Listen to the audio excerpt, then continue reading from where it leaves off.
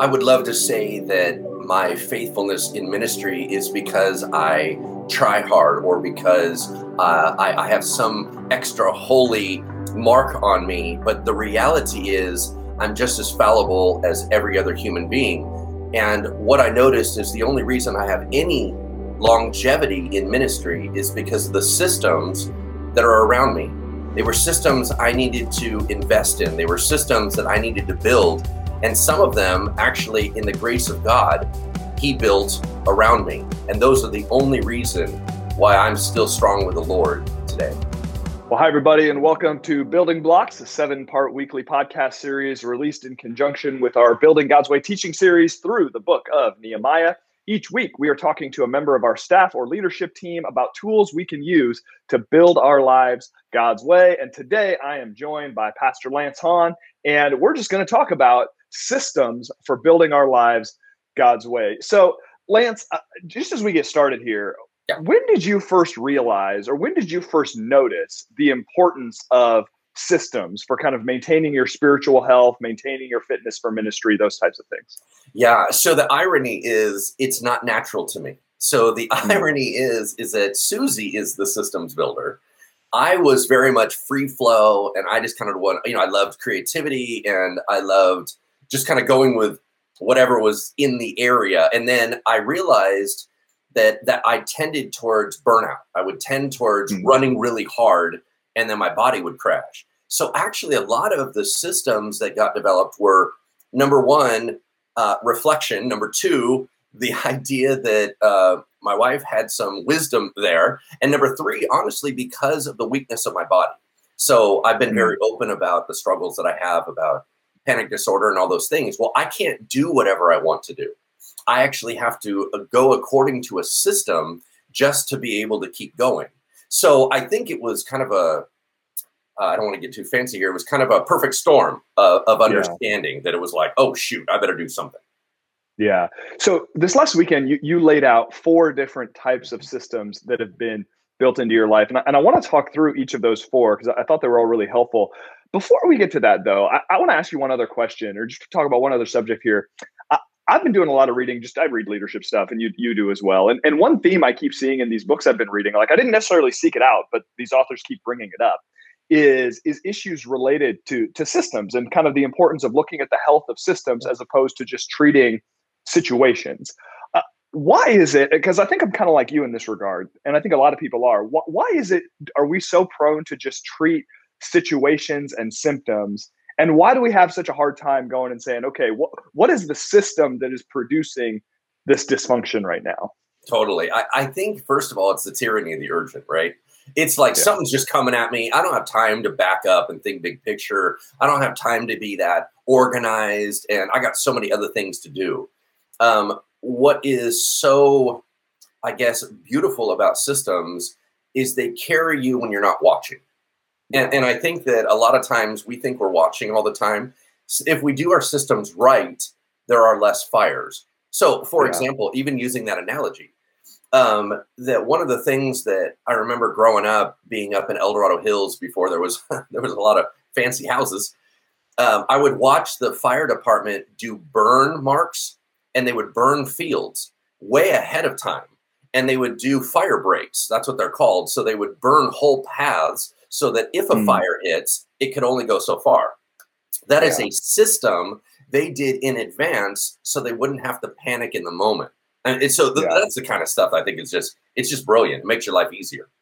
Yeah, no, I think you're right. I think about that old Peter Drucker quote that culture eats strategy for breakfast. And that's more of an organizational health kind of thing. And there's some truth to that, certainly. But I think it's kind of a systems quote as well in our individual lives, this idea of, okay, what's operating beneath the surface is what's going to influence kind of the day-to-day actions more than, and I think your analogy of, oh, hey, we think we're sort of carrying things on our own all the time, when really there's stuff operating behind the scenes. So I think that's really, really important. So let's just take a few minutes and talk through these 4 different types of systems you've seen in your life, because I think there's some wisdom here that we can take and kind of take a look at our own lives and say, okay, are these things present? Do I need to develop them? So the first one you mentioned is a healthy support system. Talk to us about that a little bit. Yeah, it's interesting because after church, I had a young man come up to me, and this is only the second time he's been back to church over not just a year, but it was actually a little longer than that. And he had tears in his eyes, and he said, I want what you have. I want those systems. And I think there's a mistake when we believe that the systems just happen, right? So when I talk about a healthy support system, some of it happened to me, but very little of it. So for example, when I talked about having a godly mom, we can't choose to have godly parents. That's something that God is interacting with way before we come on the scene. So if I'm going to talk about a healthy support system, we are in charge of the majority of it, but not all of it. Yeah. Sometimes, like for example, I think it all begins with the idea that if you're going to get married, and this is something that people just don't take seriously, if you're going to choose to get married, the selection of appropriate spouse that also loves the Lord sets a tone for the rest of your life. It sets a tone for your children. It sets a tone for your home. It sets a tone for a bunch of things. It sets a tone for decision-making in your house. Now, if you feel called and peaceful in being single, which, once again, I encourage you. I think it's wonderful. It's not like we have to get married. If you're single, those choices start kicking out a little bit more important in your friendships, your community. So when we select out, but a lot of times it's like, oh, well, I'm going to do my life. I'm into God. It doesn't matter who I date. You're going to marry the last person you date. You know what I mean? That's just kind of how it works. And then when it comes to friendships, that a lot of times we're like, well, I'm not like them. Mm-hmm. Okay, but are they a support system to you? When it comes to stuff like the intercessory prayer team, I had someone bring that idea to me, but I had to adopt the idea. Then I had someone help me build the idea. That was Nicole, right? Yeah. And start to build that idea. But I still had to select out who the prayer people are. You have an intercessor team. You actually have to come up with a list of people, and then you have to work through the process, right? When I talk about having a godly staff at work, not all of us have the ability to shape who's around us at work. Right. I have more of that ability, but sometimes that's something you actually have to pray into. God, I need support. So when I talk about a support system, it's not like that just happened for me. Right. Well, I think that you put these things into two kind of helpful categories here. There are the ones that, you have no control over. You did not get to choose your mother, right? Neither did I, neither did anybody. And there are people who might be listening going, well, that's wonderful for you, but that wasn't my experience. And then on some level, same with the people that you work with. But then there is so much that we do have some say over. But what you are describing is a lot of work. Yeah. And I don't think that, I think many of us sort of expect that these types of relationships can just sort of happen, when the fact of the matter is it requires a lot of cultivation. I mean, you talk about that with your prayer team. You talk about that with even the establishment of our staff. These relationships take time. And on some level, we have to have the ability to be patient and persistent in, especially if we're going, hey, I don't have a healthy support system in my life, to be patient and persistent, to make the investment in others, to make the investment in people who can provide some support to us, and just recognize it's not going to happen tomorrow, but if we kind of stay the course, the fruit of that can be significant, right? I was this weekend, I met a young single mom, and she came out from a very rough background. She came out of a lot of narcotics abuse, and her whole family's involved in it and all her friends. But she felt called by the Lord, and she is having to rebuild her entire system. And so for the last couple of years, she's been trying to build into community, build into friendships, and she has nothing, no family, no nothing. And so I'm looking at people like that, and my respect level is so high for that young lady. Because she's like, I'm doing it, period. I have to have it. But building friendships is a lot of work. It is a lot of work. Yes, it is. So number one is a healthy support system, having good people around us. And I think being willing to make the effort to establish those relationships, to build on existing relationships. So the second thing you brought up is an accountability system. Talk to us about that. Yeah. So the reality is that we're going to go astray. That's just how it goes. I think that we fool ourselves when we think that somehow we're just a better quality of person. There's just human. That's the only category we got. And we're prone to temptation and fall. Satan's smarter than we are. So our job is not to outthink him. Our job is to out-obedience him, if that makes any sense. That's not even really a phrase, but I just made it up. And so we have to have something that compensates, that allows a system to hold us in to be the best version of us, right? And so what that usually means is it has to start with you choosing to live transparently. Because any accountability system can be escaped or worked around. So let's talk about, for example, there's a lot of people that have filters on their computers. Mm-hmm. That is only effective insofar as you are not shutting it off and going around it or finding a loophole. So in the same way, you need to choose for yourself, I'm going to live out loud. Once you do that, you now have to have accountability around you, whether it is in friendships of people that know you and are able to speak into your life, or whether or not you have, like, for example, you and I, we actually opted into a system of a church that we have it all over us, right? Yeah. There's a loss of a job, and I've had to walk a lot of friends through these processes of restoration covenants and a lot of these processes of stepping out of the church. And we have a built-in accountability system around us, but that is not what everybody has, right? So you have to choose how to build it for yourself. Yeah.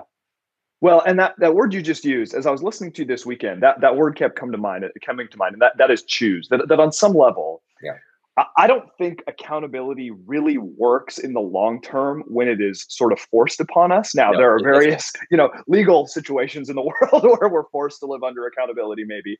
But I think for accountability in personal holiness, for accountability in staying away from stuff that's really going to shipwreck us, that there has to be some level of choosing. It has to be voluntary. We have to be willing to submit ourselves to it. And I think ultimately what the benefit of that, of course, is, or I should say, the reason we would do that is that we see the long-term benefit. That at the end of the day, the fact that my wife has all of my passwords and knows that she can take any of my devices anytime and do anything with it in terms of looking at messages or emails or whatever, and that she doesn't have to give me an explanation, and that I went to her and was like, hey, just so you know, this is the system. These are all my passwords. You can access any information you want at any time.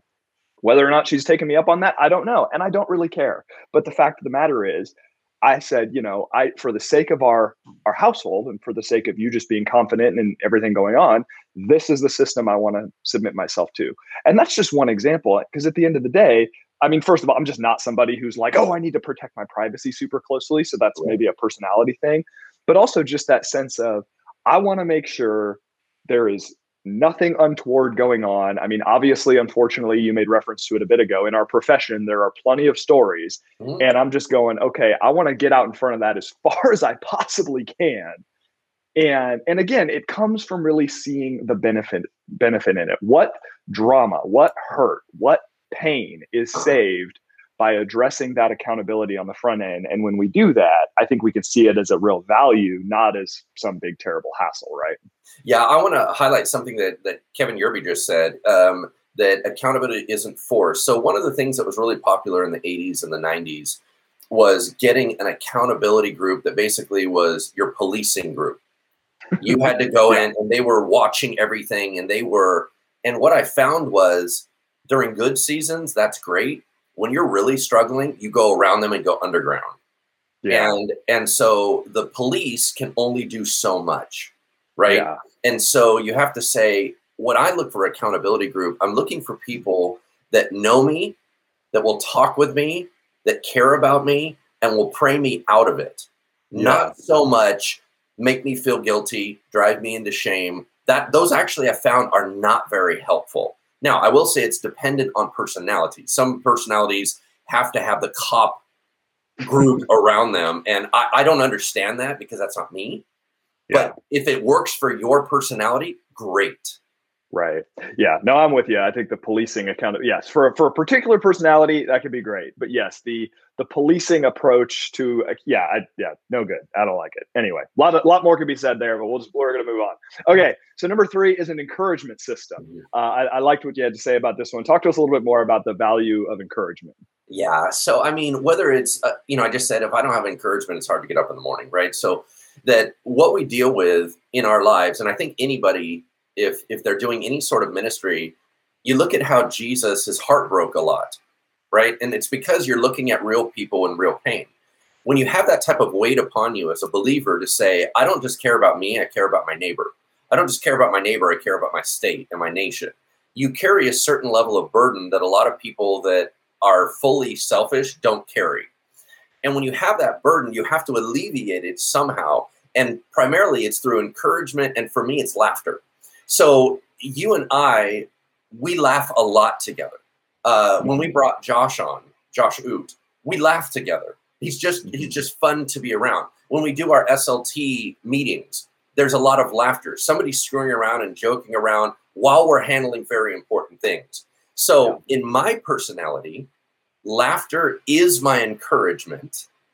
In other personalities, it may be words of affirmation, that you need someone around you that's going to build you up and not tear you down. And we go, wow, I grew up, let's say you grew up in a very dysfunctional home or you have a dysfunctional roommate situation. If you have those, you can't always escape them, but you need to compensate for them. So if you do have someone that's toxic, do you have 3 other people that are encouraging? Right. Yeah. And identifying, I like that you brought that up. What works for you from an encouragement standpoint? That yes, you and I are laughter people, like to joke around, like to laugh. That's not true for everybody. Now, why you would not enjoy laughter, I don't know. But hey, God makes us all different. So you're right. Maybe it's words of affirmation. Maybe it's just having time to do something that's really kind of bucket filling for you, whether that's exercise or reading or something like that. Yes. But I mean, and this sort of relates to what I talked about in week 6 of the Nehemiah series, that like you have to have time for joy and celebration and those types of things. And if they don't exist, man, I just feel like that is a recipe for burnout. And we're in that burnout stage. And that's when we're really the most susceptible to the enemy's attacks. Amen. All right. So last one is serving system. Now, this one is kind of different from the other 3. I liked it a lot. Why is having a serving system important? Yeah, if we get up into our heads too much, we hijack ourselves. It is always a system when you do navel gazing, right? It's always a system for you to get super discouraged and you end up getting very, very obsessed with greed, envy, selfishness, right? And you start to implode and pull in on yourself. So the whole point is, how do you force your eyes outward? And in order to do that, a lot of times you need a system that demands you care for someone else. So let's say it's as simple as having a job where you're in service, right? So sometimes you can have a job where you can isolate. For some of our personalities, we need a job where we're checking in. Hey, is there anything I can help you with today? Is there anything about where you're looking at someone else? I would suggest that trying to solve other people's problems isn't always wise, but caring about what's going on in their lives is wise. So, and once again, it's saying, how do I check up on other people and maybe text them throughout the day? If I text encouragement, you're building in a serving system, whether you have one or not. Right. I mean, we have a ton of church, right? I mean, you know that. Sure. Yeah, no, absolutely. And you're right. That sense of, okay, we're getting our eyes off of ourselves. None of us are at our healthiest place when we're just thinking about ourselves constantly. And that kind of that ego check that comes in, and you sort of brought this up yesterday to say like, okay, my life is not going to be about me now. I mean, I think about, one of the sanctifying benefits of parenting, right, is how much of your time is forced to be spent worrying about others, whether you like it or not, right? And I think about, obviously there's so much joy in that, but that sense of, okay, and we joke about how, marriage and parenting reveals your selfishness, and that is absolutely true. But I think about that as like, okay, well, actually right now as a parent, I don't get to worry about me right now. I've got other people I need to care for. And I think just, in our various webs of relationships to say, okay, rather than seeking attention for myself, rather than just serving myself, What does it look like to get outside of me, to try to bring blessing in some way, big and small? And I think in sort of a circular way, there is benefit, again, that comes from that. We get out of our own heads. We're engaged more with what God is doing in the world. And we are going to be healthier and less prone to a lot of these things that can really sidetrack us when we're not just spending all that time up in our own heads, right? Yeah. That's Romans 15:1. It just says, we who are strong ought to bear with the failings of the weak and not to please ourselves. And so there is an outward focus of Christianity that needs to be, for some of us, a discipline. For others of us, we need to kind of rein it in because we get a little codependent. Right? Yeah, no, totally. So I think just having a beautiful balance that it's not just about us. Yep. No, that's super good. All right. Well, hey, thank you so much, Lance, for sharing that stuff with us both this weekend and just now. Just to recap, we're talking systems for healthy living. Number 1, building that healthy support system. Number 2, building in some accountability, voluntary accountability. Number 3, some encouragement, whatever that looks like for you. And then number 4, serving, finding a way to get outside of yourself and to serve others. If we can do these things, these are systems that we can set up that'll save us from a lot of the pain and symptoms of kind of having unhealthy systems, right? Amen. Yeah. Cool. Well, thanks again, Lance, for joining us. Thanks to all of you for watching both this episode and all of our episodes of our Building Blocks series. It's been a lot of fun. Have a great rest of your week, and we'll see you this weekend for worship at Bridgeway. Bye-bye.